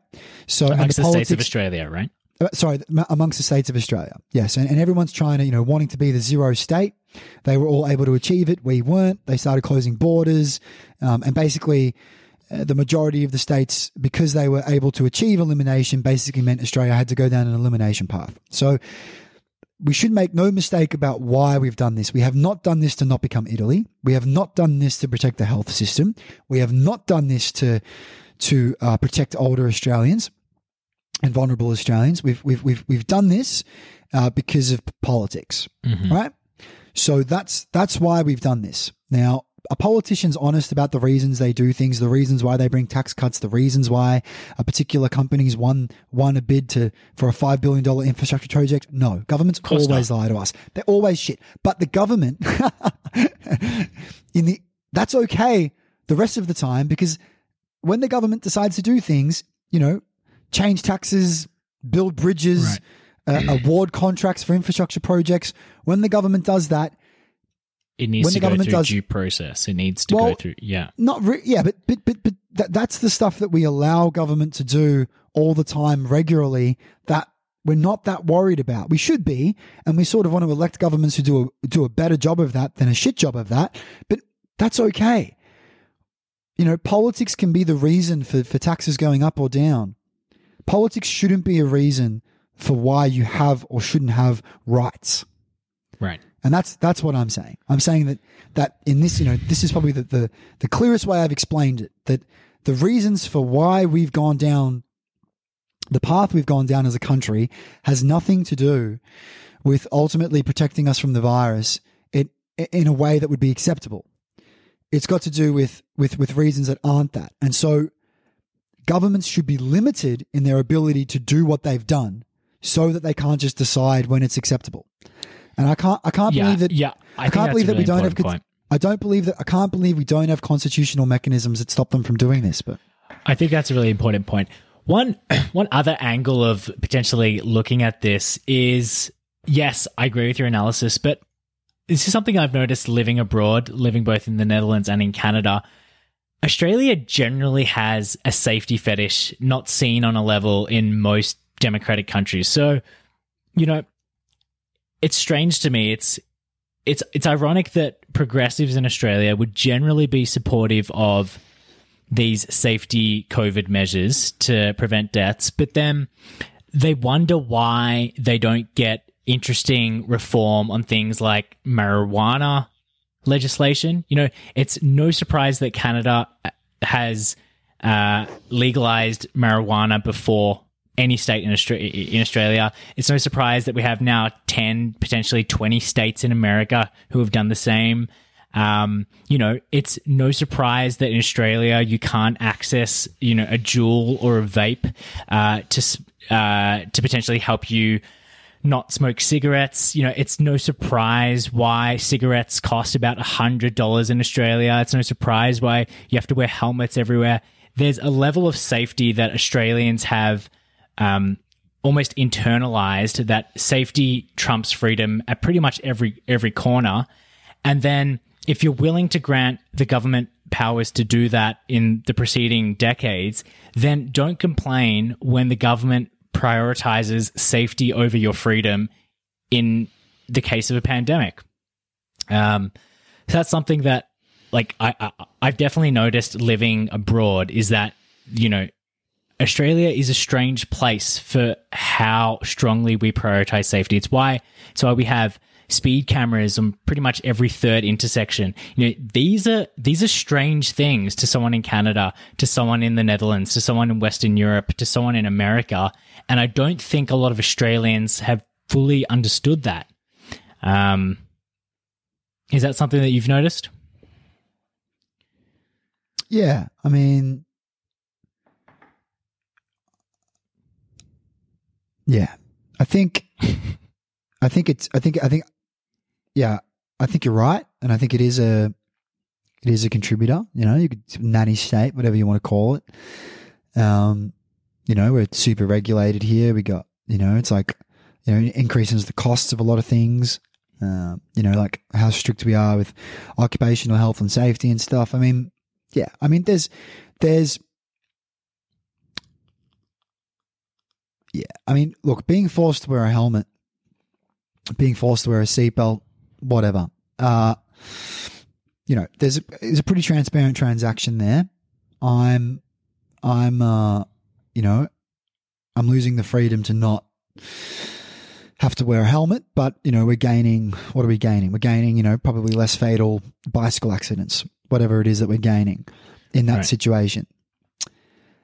Can you draw a connection between, not wearing a helmet being forced to wear a helmet and then not being allowed to have any friends at your house, have any gatherings, have police walk into your property whenever they want, arbitrary detention, all this sort of stuff. I reckon there's probably a little bit of a relationship there, but you would have thought that people understand the pretty massive difference between having to wear a helmet and not being able to see your friends and have real relationships anymore and have any kind of freedom whatsoever. So I don't know. I think, is there an overall, put it this way, if I could get rid of, if it is the helmets wearing and the compulsory seatbelts and the stupid drug legislation, and it is that attitude that makes Victorians just more susceptible to the level of government invasion that we've experienced during this pandemic, then yeah, I'd be happy to fuck all that stuff off. Absolutely. Right. But I don't, you know, to be honest, man, I need to live elsewhere, understand other communities better. I mean, I understand that Right. you know, places like America and Canada Right. better appreciate freedoms than we do in Australia, but I don't know. We seem pretty keen to regulate here. I would agree with that. Right. Another good point on this, Jules, is something that you mentioned off there is an inability for the public to see the opportunity cost of these measures and how more lives could have been saved if we didn't go down this really costly lockdown. Do you mind elaborating on that? Yeah. So, I mean, look, I'm sure there's lots of resources out there, but, you know, I've got two perspectives on this. So one, I've got an immunity deficiency. So my body doesn't produce any IgA, immunoglobulin A. I don't know what the data is on how much worse people experience COVID with this, but, you know, I'm sure it's worse. So there's that. The second is, you know, I lost my grandmother this year, and my, you know, and what she died of is kind of unclear, but it was some sort of cold thing. Right. You've got some skin in the game here. You've got some skin in the game, but she didn't die of COVID, but she died of some sort of cold, you know. So why am I bringing this up? Okay, so, you know, ethically, right, we're choosing to do things to protect a part of the community that's going to die from the virus, right? I mean, and we know that percentage, particularly with better treatment now, and when you don't have a healthcare that's overwhelmed, so that is to say that everyone experiencing the virus gets treatment. So you make sure that the amount of the virus that's in the community isn't so great that you can't treat everyone. So that was clearly increasing the death rate. If I can't give people ventilators when they're at the most acute period of experiencing the illness, their chances of dying is way higher. So not taken into account. So assuming that everyone gets the best possible treatment. Right. The people who die from the virus are overwhelmingly people who are unwell. Right? So unwell as a consequence of being real old and therefore having a shitload of comorbidity. So the amount of illness you have in your life is way higher when you're older, and you're less healthy when you're older generally, right? We just know that to be true. And then, you know, if you've got diabetes, if you've got cancer, if you've got potentially autoimmune disease or like I have, a genetic immunity impairment, you're just less healthy, right? I mean, we can grab my health records and I can clearly show everyone my exposure to illness over my soon to be 27 years of life has been way higher than everyone. The audience won't know this, but Jules pretty much didn't attend a single day of school in year 11 because his health record wasn't that crash shot. So there's some serious health issues there, right? Cool. So the point is, I think it's fair to say that people who are dying from COVID are definitely not going to be have less years of life expectancy available to them than people who aren't dying. An ordinary right? healthy person, sure. Yeah, now that's true of anyone who just dies in their old age. But it's interesting. Like my grandmother, you know, only reason she was alive was because of the 20 medications she was taking every morning. Right. If she wasn't taking all those medications, she'd definitely be dead, right? And in fact, she'd had previous hospital visits that meant, you know, if we didn't have miraculous medical intervention, she'd be dead. Like a shitload of people who are alive in their 80s and 90s, even their 70s. If it isn't for awesome modern medicine, they'd be dead. Does that make their lives less valuable? Depends how you want to context that question. Does it mean that someone who's healthy, who's otherwise healthy, but is 18 years old and has lost their kidney due to a car accident, should they get their kidney over my grandmother who's, 89 and only being kept alive by a shitload of medications and might die for a whole range of reasons in the next 5 years? Yes. So she should not get that kidney or that liver or that heart. Right. An otherwise healthy 18-year-old definitely should. What does our current medical system say? It explicitly gives it to the 18-year-old, right? We've already had this discussion in medicine. We already know how we make that decision. So, you can choose to. There's two ways of doing it. You could choose to have a philosophical discussion around, whose lives are worth more based on medical interventions, or you could just choose what we've been doing for the last 30 years, which is that we already make that decision every day as doctors, and we choose to give that kidney, that organ, that blood, whatever that intervention is to the younger, more healthy person. So we already do that. And It doesn't seem like we were turning the world upside down last year about preferencing healthier people over unhealthier people, right? So COVID is potentially killing a shitload of people that are otherwise going to die pretty soon. They're fragile. They're not healthy. Now, it's not always doing that. Right. And we've seen evidence of that. But the great amount of data is that, even when it's 40, 30-year-olds, people who aren't in their 80s and 90s, it's 30, 40-year-olds that are overrepresented as being obese. Yeah. Type 2 diabetes is probably the major one, right? I think it's likely to be similar in Victoria, but here in Alberta, I believe it still stands that the average death of an Albertan due to COVID is actually higher than the average life expectancy period. Yeah. Yeah, there you go. Yeah. So, I don't know what the data is there. Now but you're starting to descend into an uncomfortable ethical discussion about who lives and dies, what the value of a life is or whatever. But I just put it this way. My grandmother died of whatever she died of. In the end, her lungs ended up full of fluid, and her heart stopped. God bless her. If she died of the flu, if she died of gastro, if she died of whatever virus, and if she died of COVID, I can't be certain, but I'd be, my grandparents were directly opposed to lockdown, and just were like, people, when viruses come, people have to die. That was their approach. But the point Same is, as my grandparents. Whatever she died of, man, she died of being old, and she died of being old as and unhealthy. Yeah. Whatever that final thing is that pushes your really frail old grandparent off the edge. If they're in a nursing home, the point is they can no longer care for themselves at home. So you can't be in a nursing home unless you need care, and so you're not well. You're at the end of your life, and the thing that gets you in the end, you don't say, "Oh yeah, no, my 92-year-old uncle died of old age."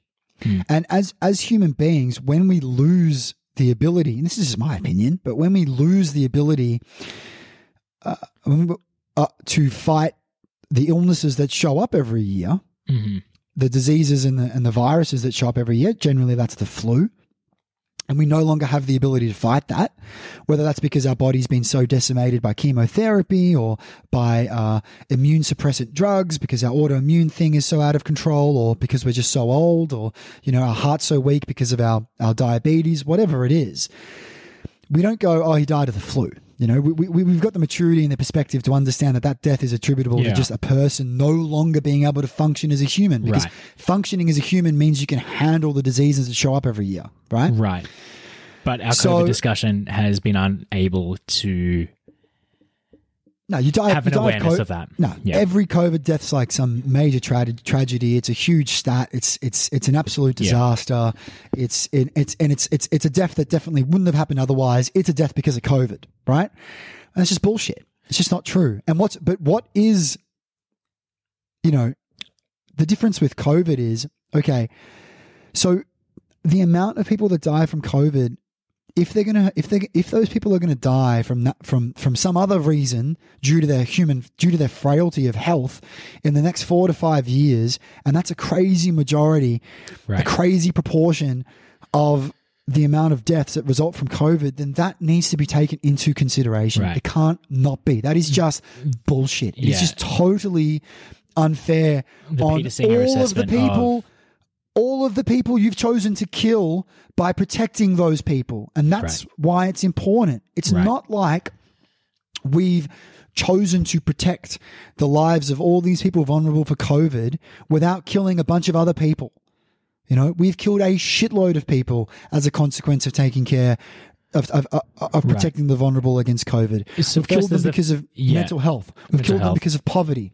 Yep. We've killed them because they've all deferred all this medical treatment and medical examination. That means when they find their cancer eventually, it's going to be Right. the incurable kind, not That's the curable kind. I'm pretty sure in the UK they're predicting an extra 60,000 deaths from cancer over the next 10 years because of the way COVID has distorted the general operation of the healthcare system.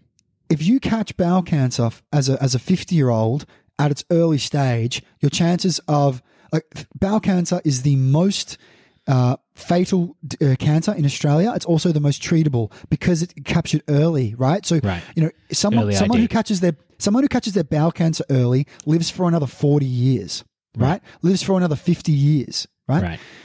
Someone who's going to die of COVID is likely to only be alive Yeah. for another couple of years. So that's the Peter Singer assessment of, you know, the framework of using years lost versus years of life lost. And that's essentially what you're arguing for us to consider.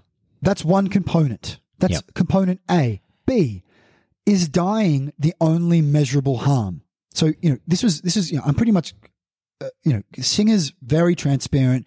He's very, you know, the reason why probably, you know, Singer's, you know, we're just using a bit of logic here, right? You don't have to agree with this, but I'm pretty much quoting Singer bang on, but it's still important. You know, any utilitarian assessment of this.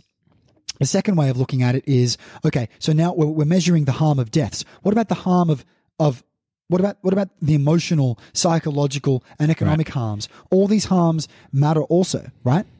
So, for example, Uptick in suicide, uptick in depression, uptick in anxiety. Up to poverty, up to the fact that they believe that just this year already, this isn't a forecast, but we've added, as a globe, 37 million people to poverty. Yeah, and a lot of them are going to starve and miss out on their educations. Right. You know, children won't be able to go to school, and doubling of child malnutrition across the world, a doubling of extreme poverty by the end of next year. So that really frames it for everyone. Yeah. So like the point is the costs of this are enormous, and it's not fair to pretend like every life that can be saved from lockdowns or that every COVID death needs to be considered a tragedy. Well, I mean, this also highlights the hypocrisy of Daniel Andrews, who says, I'm not in the position of picking who dies. Well, he can't avoid it. The lockdown does discriminate against who dies. He's saying that he'd rather save someone who's 90 years old and frail and catches COVID. He's concerned about preventing that person from dying, but he's choosing for, potentially, a middle-aged Victorian man who loses his business, develops alcoholism, and then kills himself. He is choosing who dies and who's saved. So that's, complete nonsense coming from Daniel Andrews, and no one really calls that out. Yeah, no, that's right. So, and also they choose all the time, like certain, like if a new awesome cancer drug comes out, that isn't just automatically given access to every Australian. Right. It's like, they have to pay for it themselves. If we don't, we could. There are so many different health issues. I mean, this is what that specialist said to me. He's like, if you just call COVID a health issue, imagine if we approached other health issues like this.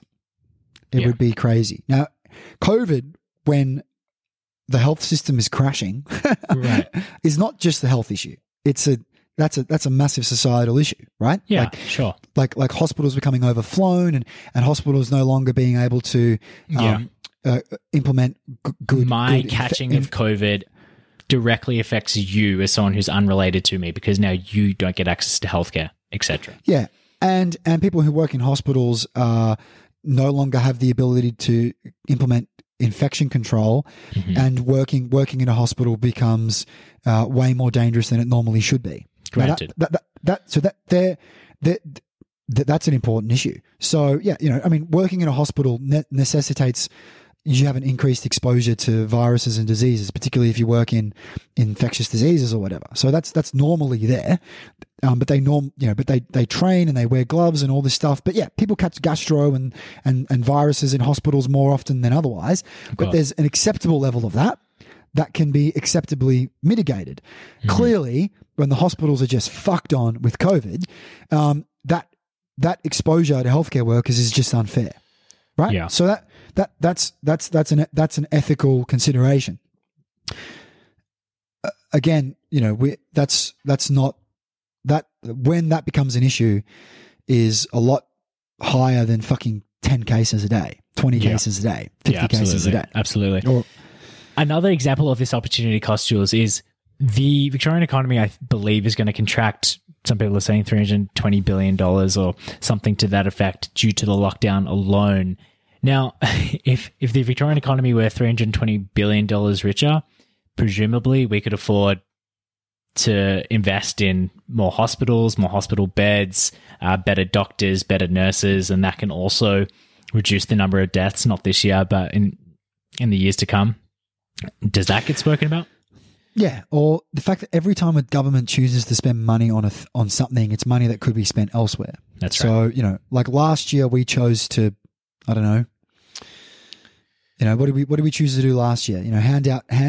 Every dollar we spent last year could have been used instead on domestic violence, on mental illness, on this new level of treatment, on this level of mental illness, this level of this. Like we're constantly, last year we could have chosen to hand out less grants to AFL clubs to build their nice professional facilities, and instead use that money to house.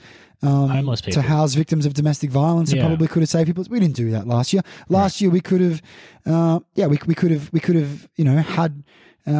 have increased the scope of subsidizing mental health visits to psychologists, which we've done this year. We could have done that last year. We chose not to. Instead, we handed out tax breaks to, we're always deciding who gets to live and die by government policy. Right. Always. And when you spend a $300 billion on one particular health issue, that's $300 billion that, could have just been given to aid to poor countries if we wanted, and kept a shitload of fucking 10-year-olds alive and given them an education and built them schools and hospitals. So it's like the problem when you go down this rabbit hole is, the reason why Peter Singer ends up with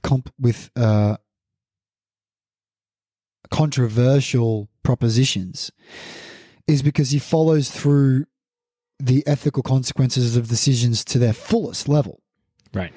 And so you start looking at every dollar you earn as an individual as, I could buy a nice brand new pair of shoes, or I could donate that money to some sort of charity that helps keep a young person involved. So if I'm honest about money, if I'm honest about the hours I spend in my life, and I take the ethical cost of my decisions to their maximum, basically everything I do that isn't taking care of my most important needs is an opportunity to help someone that I'm not taking. Right. So now that's a very extreme level, but that is reality. Yeah. So, no, of course, governments do that all the time, and we've chosen to keep unhealthy people alive at the expense of a whole lot of other people, and that's important to understand. Yeah, absolutely, Jules. So, I think the last topic I really want to discuss here is so we've outlined why all of this has been an enormous encroachment in civil liberties, why that never should have happened in the first place, but I think one component of why it's been allowed to happen is just the general state of journalism. So something I've noticed living outside of Australia, of course, is that there seems to be the public attacking journalists, the few journalists who do ask tough questions of Dan. There's a common line, don't play politics in a pandemic, or he's doing the best he can, or he had 100 press conferences in 100 days. He's doing the best he can. And there was one journalist, I got her name up here,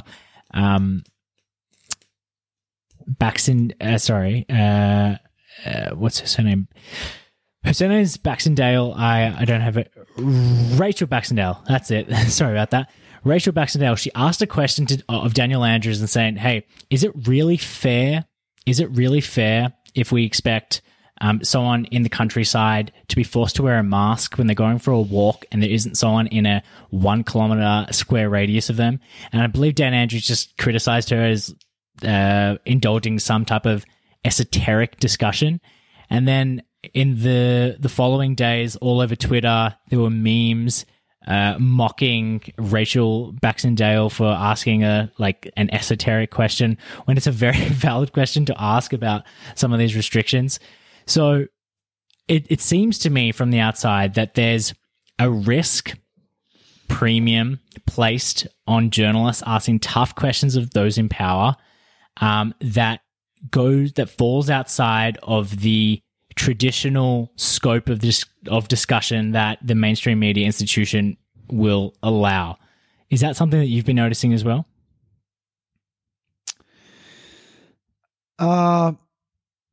Yeah, but I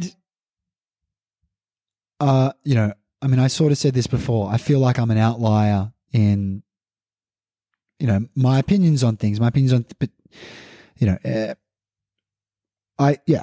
journalism fails to hold politicians to account.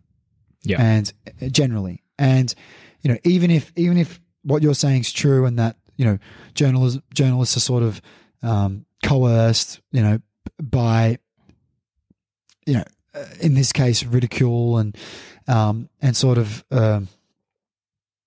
ostracized by their own community for wanting to participate in something contrary to the current narrative. Mm-hmm. Yeah, you ask politicians questions, they just give you, even if they were asking really good questions, and the ones who do ask really good questions, mm-hmm. they don't get satisfactory answers. Right. So, and there's a limit to how, if journalists sort of have a responsibility inbuilt in their profession to eventually accept the terms of governments. It's like, I remember, this is, if someone isn't Australian, they're definitely not going to remember this, but Tony Abbott was opposition leader for 8 years. He became prime minister. Him and Joe Hockey implemented their first budget, which is like the, probably 90% of a government's quantifiable policy agenda. And I would say the greatest majority of this budget was stuff that no one had ever seen before, and was entirely in opposition to a whole lot of explicit promises made in the election, right? So it was the equivalent of buying a product and then having that product be not at all what it was advertised, right? Right. So the beginning of and then when a budget's passed in Australia, the sort of convention is for the Treasurer to go on the 7:30 report on ABC, our national government funded broadcaster, and get interviewed by the leading Australian political journalist.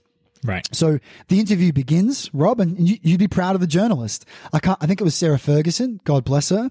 And she begins the interview by saying to Joe Hockey, how does it feel to just treat the population with utter contempt and do whatever you want as a politician? So it begins by asking a hard question, right? Right.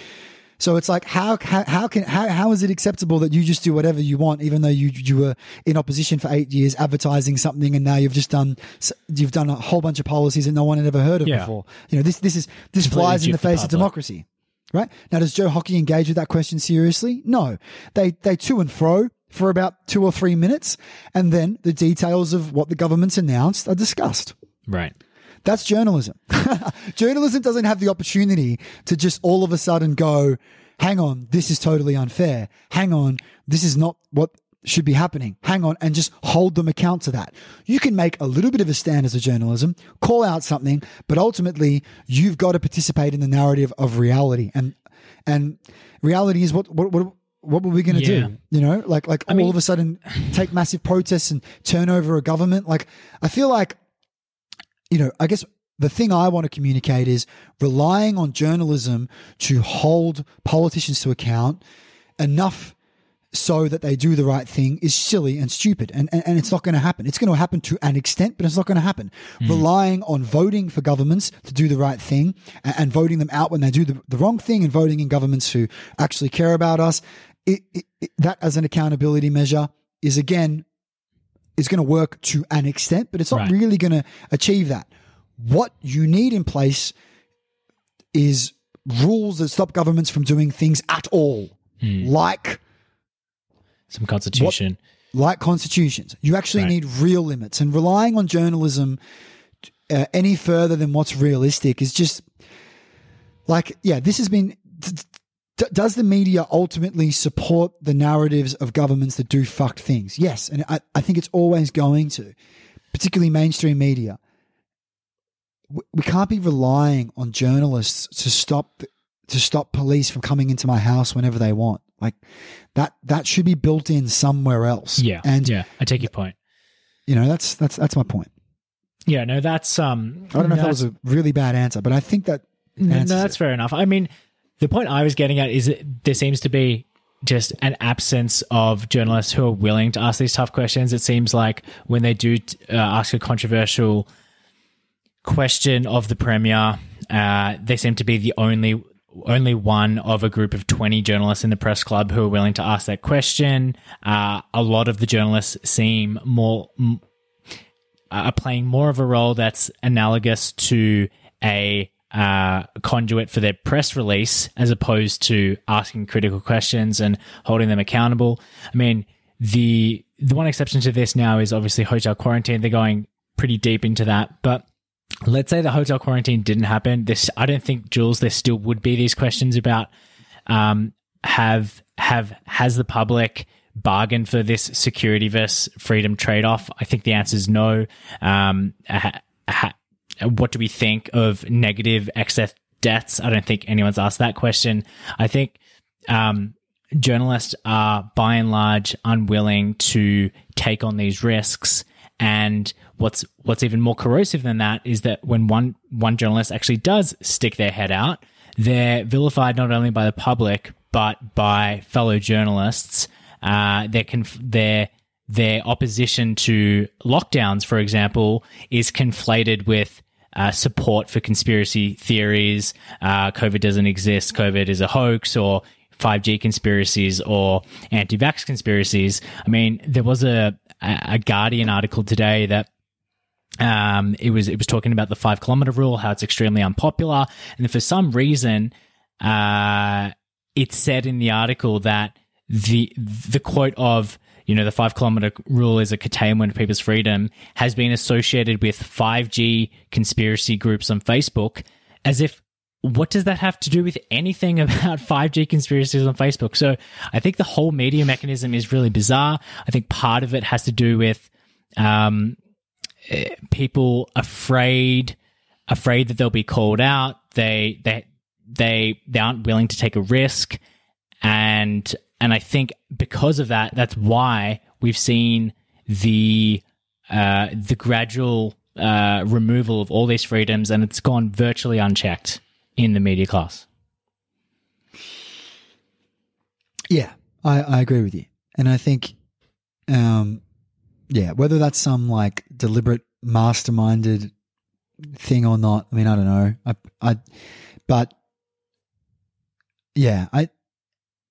But it comes back to, you know, Rob, for people to actually care about any degree of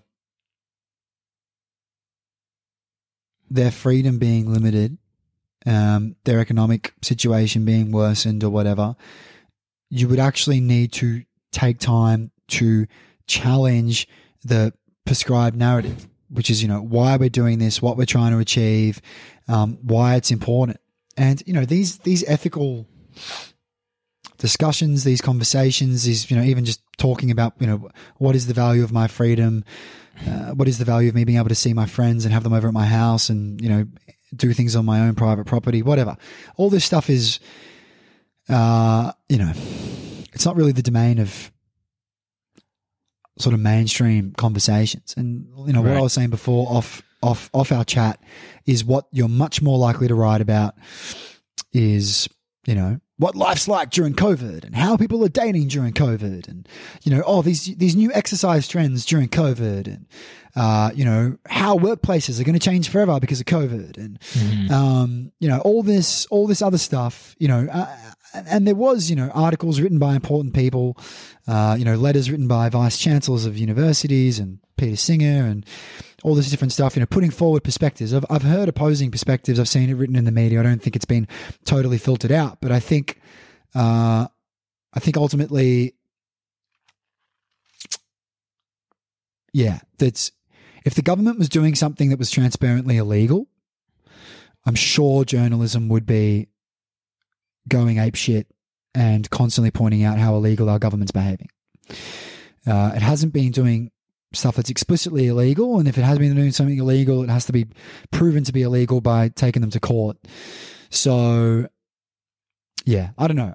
I feel like in this case, I feel like journalism has been pretty well aligned to the values and expectations of regular Victorians. And I think the reason why you see 5G conspiracies being related to people, I don't have any 5G things. I think the virus is real. And I don't think we should just let the virus spread. I don't not care about oldies. I don't think I have extreme opinions on this, but I do really, really, really care about the fact that I still don't understand why a policeman should just be allowed to walk into my house. Like I don't understand why that needs to be a part of everything else that's going on.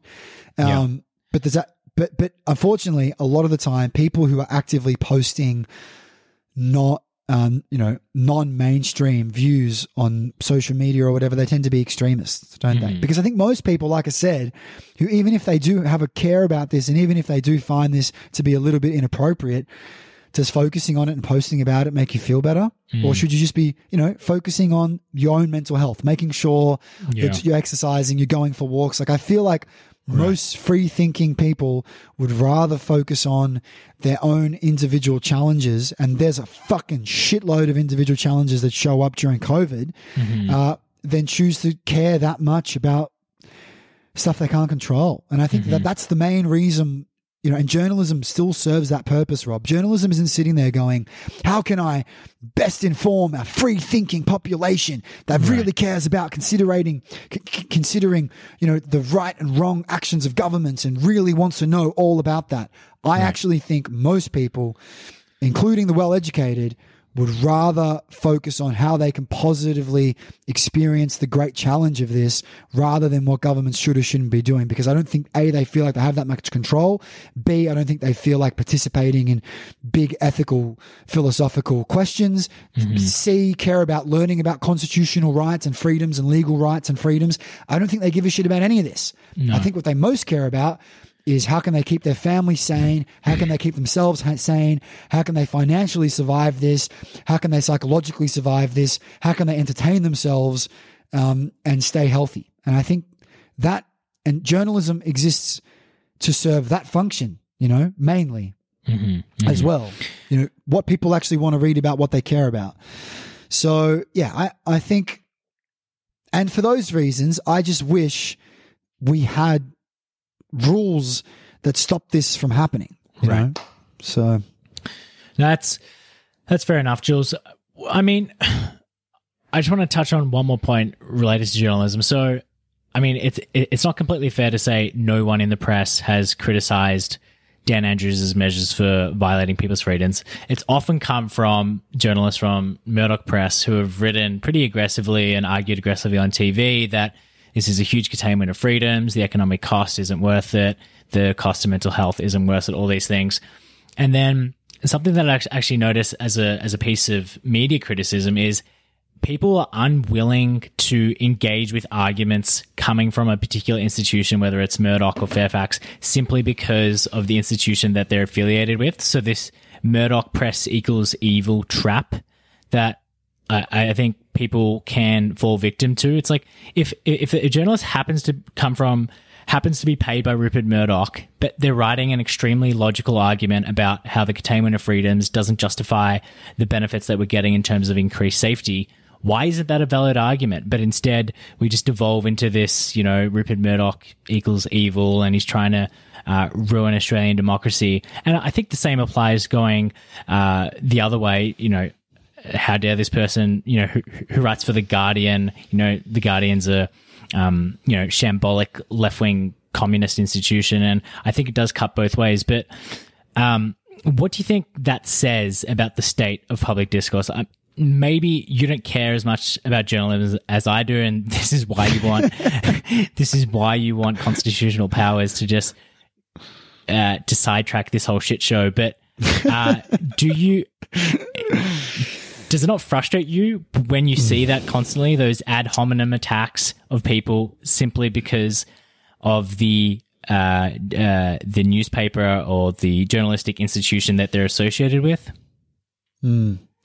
Yeah, absolutely. And I think it's if you're going to,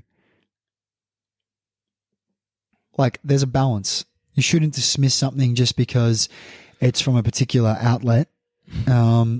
Because there's not really a need to, there's not a need to dismiss an argument because you've got the ability to think for yourself. Mm-hmm. So you can, but if someone's reputation is appalling, can you be justified in being suspicious of a particular perspective? Totally. Mm-hmm. So I think there's a mixture. Is there enough quantifiable evidence to say, Murdoch media outlets push biases and agendas that are wrong? Sure. Is it frustrating that Murdoch Press has probably overrepresented discussions around freedom during COVID? Yeah, it is, because it means that a lot of progressive people are not going to listen to it because progressive people will dismiss. Not going to touch it. But it's. Yeah, what you're talking about there is a huge. I mean, you could read about, study the complexities around the way people engage with media forever. Mm-hmm. I think the fact that people dismiss material based on where it comes from is, I think, partially valid. The fact that it happens too much of the time is a consequence of how free thinking people are in general. But right, I put forward people aren't very free thinking. Yeah. All right. Well, let me offer one final twist and see what I get out of you. So let's assume that the pandemic disproportionately affected white-collar workers. That is, white-collar workers could no longer work from home, or people weren't receiving from the government in terms of unemployment benefits, an amount that's equivalent to what they would receive if they were working. So they were essentially getting the same wage for not doing the work. So if that had flipped, so white-collar workers are now out of a job, and if Daniel Andrews belonged to the centre-right party, the Liberal Party, as opposed to Labor, do you think Victoria would be in the same state that it is now? No, but that's... So hang on, Rob. Are you saying if everyone wasn't... So you're saying if welfare was inadequate for white-collar workers? Welfare, and in other words, I think blue-collar workers generally wouldn't support the lockdown because it's more likely to affect their livelihoods compared to white-collar workers. And I think white-collar workers disproportionately get to affect the media and what gets written and the public opinion, the opinion of the intelligentsia. And I think that has a meaningful effect on the measures that Dan Andrews has been allowed to put forth. Yeah, I totally agree. And I think people's $1,500 a fortnight or $1,200 a fortnight, depending on your employment situation, has definitely been the critical factor in allowing everyone to pass away their freedoms. Because, the freedom you have the freedom of employers to initiate transactions, so the freedom to trade creates the environment for the freedom to be employed. And the freedom to be employed is what creates the opportunity to feed yourself and buy shit. That's been destroyed. Mm-hmm. And the cost of that's been deferred by the government choosing to go into enormous amounts of debt and pay everyone a huge subsidy. So, that's that part of it has definitely meant that all of this COVID stuff has been able to happen, because even though it's decimating workforces and populations, it's being subsidized for, which is important. That would make it, that would result in huge riots in the street and all the rest of it. It would just, the whole fabric of society would collapse if people couldn't feed themselves. The group that isn't being well advocated for or being spoken about or cared about are the small businesses that are just being destroyed. Right. Right. And that group of society, if they want to talk about themselves, then, progressive, people who are being taken care of, if the value of your employment's pretty close to the new government subsidy, that's right, you're in a pretty privileged position to all of a sudden make a value judgment and go, oh, this business owner just cares about their money instead of. There's an incentive to support the lockdown for sure. Yeah, but I think, look, if it was a Liberal government doing this to everyone, would the situation be different? If a right-wing government was in Victoria right now, would this look different? I would say, I don't know, my gut feeling is that the political need for the Victorian government, regardless of who was leader, to go down this crazy elimination route would be there for whoever was in charge. Right. Is my gut feeling. All right, Jules. Well, on that note, I really appreciate your time. I think it's been over close to 2 hours now, so we really dive deep on that one. Hopefully it's of use. And all I'd say is, and this is the really important thing that I'd say, out of everything I've said today, it's really complicated. And you can grab the ethical dilemma around COVID. You can grab the quantifiable discussion around COVID. So you can say, for example, you could go, okay, does lockdown actually result in better outcomes overall? And then you could, and so that's like a scientific / economic assessment. That involves modeling stuff that's way beyond my fucking scope. What actually happens during lockdown? What do we understand about it? What happens when we don't do it? What that's a whole separate discussion. Then if you're actually able to get objective objective data on that was accurate, then you could say, okay, ethically, which do we prefer? And what mix is the correct mix? Then a whole separate question becomes around what are the values of freedom? What should they be? What are governments doing? What's acceptable for a government intervention in your life? When can we trust governments to do things? When can't we? What are the politics of all this? Like, why has the Victorian government decided to be so strict about it? How is this sort of, how have we been coerced into elimination due to the unique opportunity that Australia had with the virus? Like, there are so many parts of this that you could talk about for hours and research, and that, people, whole careers could be founded upon some of these inquiries. What I would say as a Victorian, for Victorians to deal with, and I said it before, but this is the last thing to be said, regardless about how complicated all this and how much time you can spend discussing it, either way, all I know is I'm a Victorian. I've experienced one of the worst lockdowns in the world, and my jurisdiction has experienced one of the lowest amounts of this virus anywhere in the world. And those two accompanying facts piss me off beyond belief and make me kind of ashamed to be part of the population group that I'm now a part of.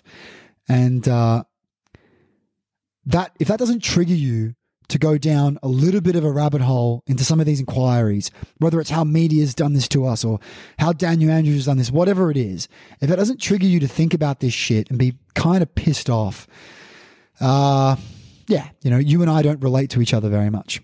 That's all I can say.